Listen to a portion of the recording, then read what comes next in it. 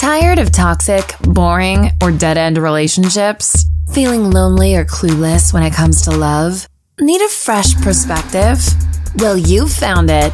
This is Romancipation, a podcast that challenges conventional ideas about sex, love, dating, and mating.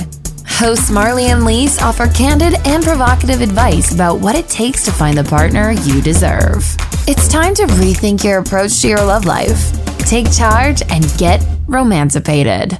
So today's topic is empathy is relationship tonic. I think that not enough people understand the importance of empathy. Empathy is the ability to put yourself in somebody else's shoes, to be able to actually understand another person's perspective. And I think that in a relationship, when one person feels understood by their partner, they are so much more willing to listen in return. Yeah. Okay, so let me ask you this first. Do you feel like empathy is a learned trait, or do you feel like it's just a natural instinct? Because I feel like it's a really hard thing to teach if you don't naturally have it. Okay, so that's a great question. I do think that some people are naturally more empathetic than others. I do. I agree. I think it's part of a personality set of traits. I do think, though, that empathy can be taught.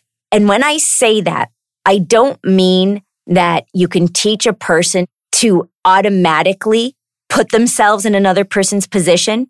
But I do think the vast majority of humans out there have the capacity to take a step back and to see another person's perspective. Okay, I like that. It's not necessarily a natural instinct, but they can learn. It's a learned skill. Right. So, I mean, look, The fact is, when you practice empathy, you are showing that you can see and understand another person's perspective. It doesn't mean you have to agree. That's a solid point right there. That's the key, is that you don't have to agree with somebody to still hear them, understand where they're coming from, and actually say they have a valid point. Mm-hmm. It doesn't mean you have to agree. And that is, I think, where people can learn empathy, particularly in their relationship. Because listen, I get we as a society try to practice empathy in society. Great, wonderful. Chances are you're not going to be that successful in it because people are coming from such different life experiences, such different perspectives, and they also have such different motivations. Mm-hmm. But here's the deal. We're talking about empathy in a relationship, in an intimate, romantic relationship, meaning you want to be with this person. Right. It's one person. Yeah, I hope you want to be with this person, or why are you in the relationship? So if you want to be with this person, if you want to be in this relationship, then you need to be able to see the other person's perspective. You don't always have to agree with them. Yep. In fact, guess what? Two different humans, two different personalities. Chances are you're not going to agree on everything. You're not going to see things the same way. Your own life experience is going to inform your perspective. But if you liked the person enough and respected the person enough to get into a relationship with them, to stay in a relationship with them, you owe it to them to see their perspective on something. And it's not about how you would feel in that exact same situation. So if you take it from that kind of point of view, it's not about how you personally would feel in that situation. It's about putting yourself in their shoes and seeing it from their perspective and understanding how they feel in that situation. Because to your point, everybody has a different life story. Everybody has a different background. Yeah. So you're never going to see something in the exact same way or feel something in the exact same way as somebody else. That's right. I will give you the following analogy. I am a petite person. My husband is a very tall person. When we used to walk down the street, we'd get to the corner and he would just keep walking and I would always stop at the corner. And he would get frustrated and he couldn't understand why I would stop. And I would get frustrated because I couldn't understand why he would keep walking. And one day I said to him, why are you walking? You're going to get hit by a car. And he said to me, what are you talking about? I can see that the road is clear. And I said, aha, light bulb moment. I said, well, why don't you crouch down and see my perspective? And he was like, holy crap, you can't see past the cars. You don't know if a car is coming. I said, exactly. It was a light bulb for both of us because he all of a sudden, for the first time, saw the world from my height. Got into your shoes, so to speak. Exactly. I like he it. Yeah. all of a sudden could see that there were objects that stopped me from seeing that no cars were coming. So for my instinct to keep myself alive and not get flattened like a freaking pancake, I have to stop at a corner and like slowly peer around parked cars. While he can see over the parked car, so he can see down the block and see that obviously no car is coming. Mm-hmm. But that was a big aha moment for our relationship because I recognized he is looking at the world differently than I am. And after I had him crouch down, what do you think I had him do? I had him lift me up so that I could see from his perspective. And I was like, damn, you can see like 3 blocks down. You're like, looks good from him. Holy crap, this is amazing. But this is my point. You also realize there's a lot of bird shit on the roof of cars. Anyway, something I'd never known before because I couldn't see it. What I'm saying to you is it made me see that he's going to look at the world differently and I'm going to look at the world differently. And I tried to really bring that to our relationship, especially when there was some type of conflict. It's not that I knew we were going to per se resolve it exactly in a way that each of us was completely satisfied. Right. But I would try to see his perspective. And that's what I mean, is that we tried to see each other's perspective. And it allowed us to be more responsive to the other's feelings. And I can tell you, like, empathy really does allow you to grow, not only as a person, but as a partner. And the more that you do actively practice empathy, if it doesn't naturally come to you, and for a lot of people, it doesn't naturally come. But if you actually say, wait a second, before I lose my top, before I like freak out, let me try and see their perspective. Even if you disagree, strongly disagree, if it doesn't allow you to be able to communicate better, it will certainly arm you with great arguments to counter them. Yes, that's yet another reason why empathy's a great thing. Yep. Well, I was going to say, have you ever experienced, you triggered something in me, like I've been in relationships in the past where I am definitely a more empathetic person, just naturally. Like I tend to try to put myself in somebody else's shoes. I've just always tended to walk that way.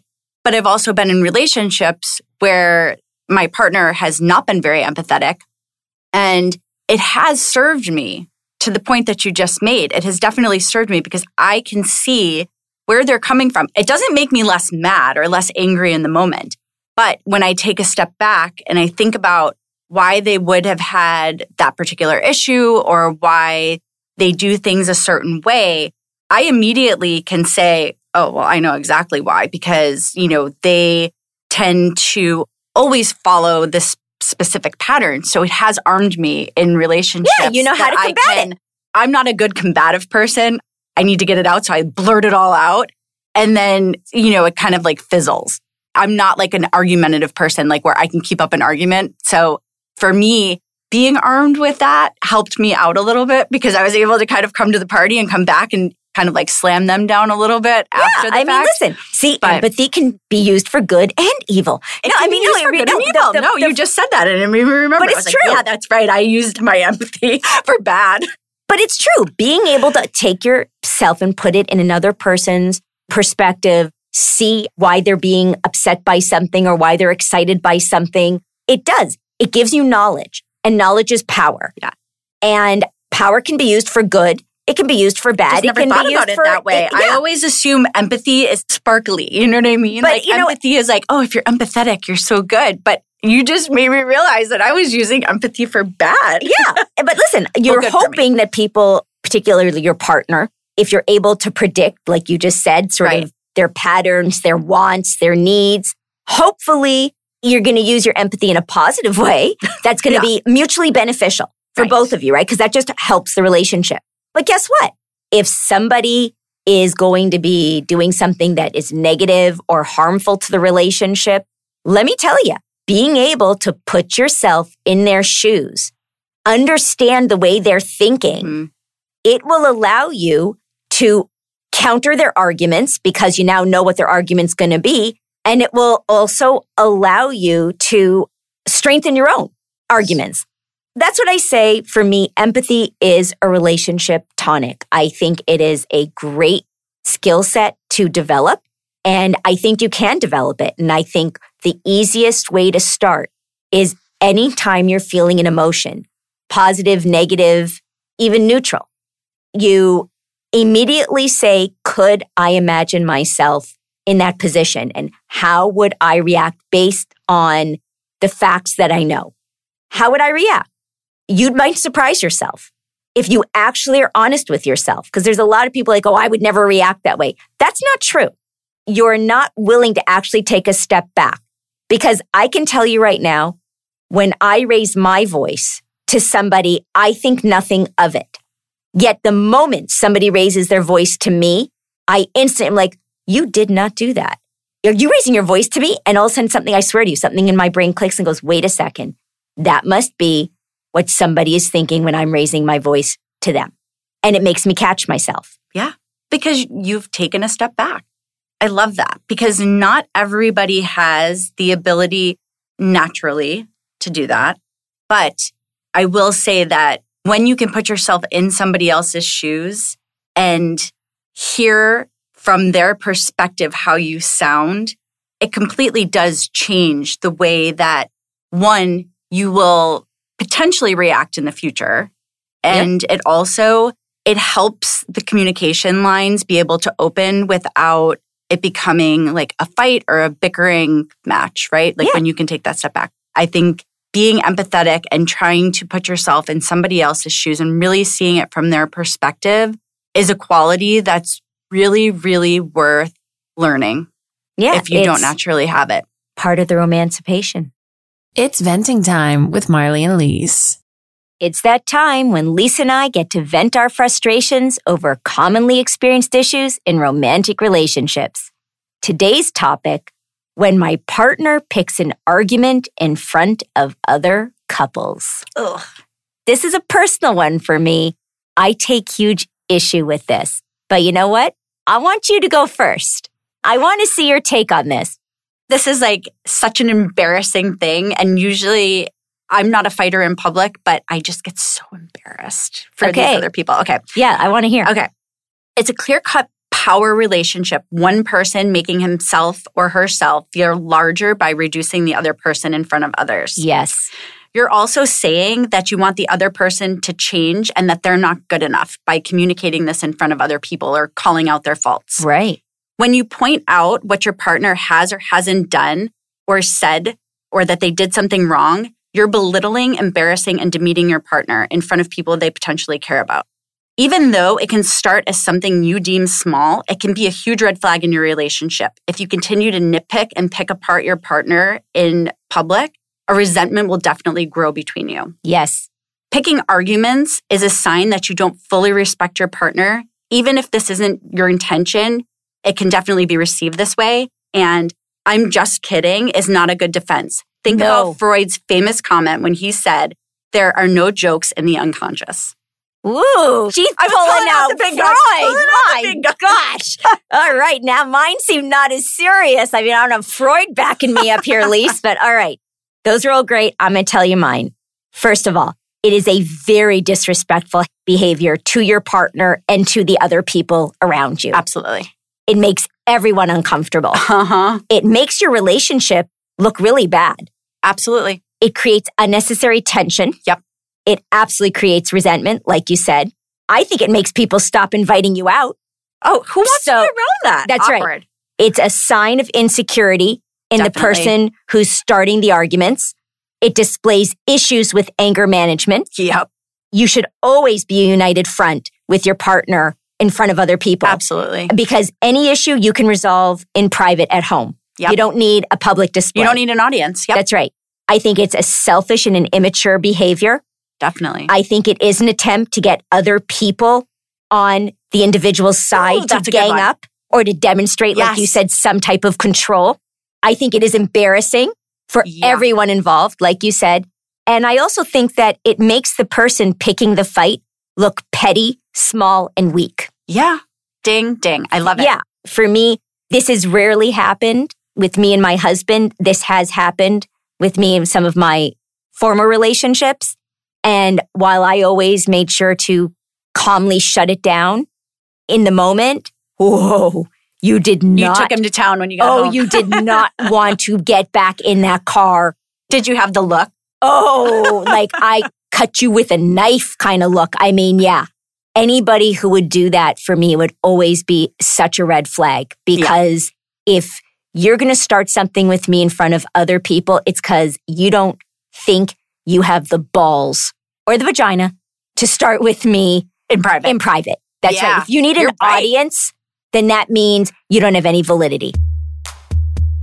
Lisa and I want to thank you so much for joining us this week. To view the complete show notes and a recap of today's podcast, or to learn more about us, visit www.romancipation.com. Before you go, make sure you subscribe to the podcast so you can receive notifications of new episodes right when they're released. Also, make sure to follow us on Instagram and Facebook. If you're enjoying the podcast, please let us know by leaving a 5-star review on Apple or a 5-star rating on Spotify. Reviews let Apple know that great listeners like you enjoy our show, and that helps us expand our audience. Thanks again, and stay romancipated.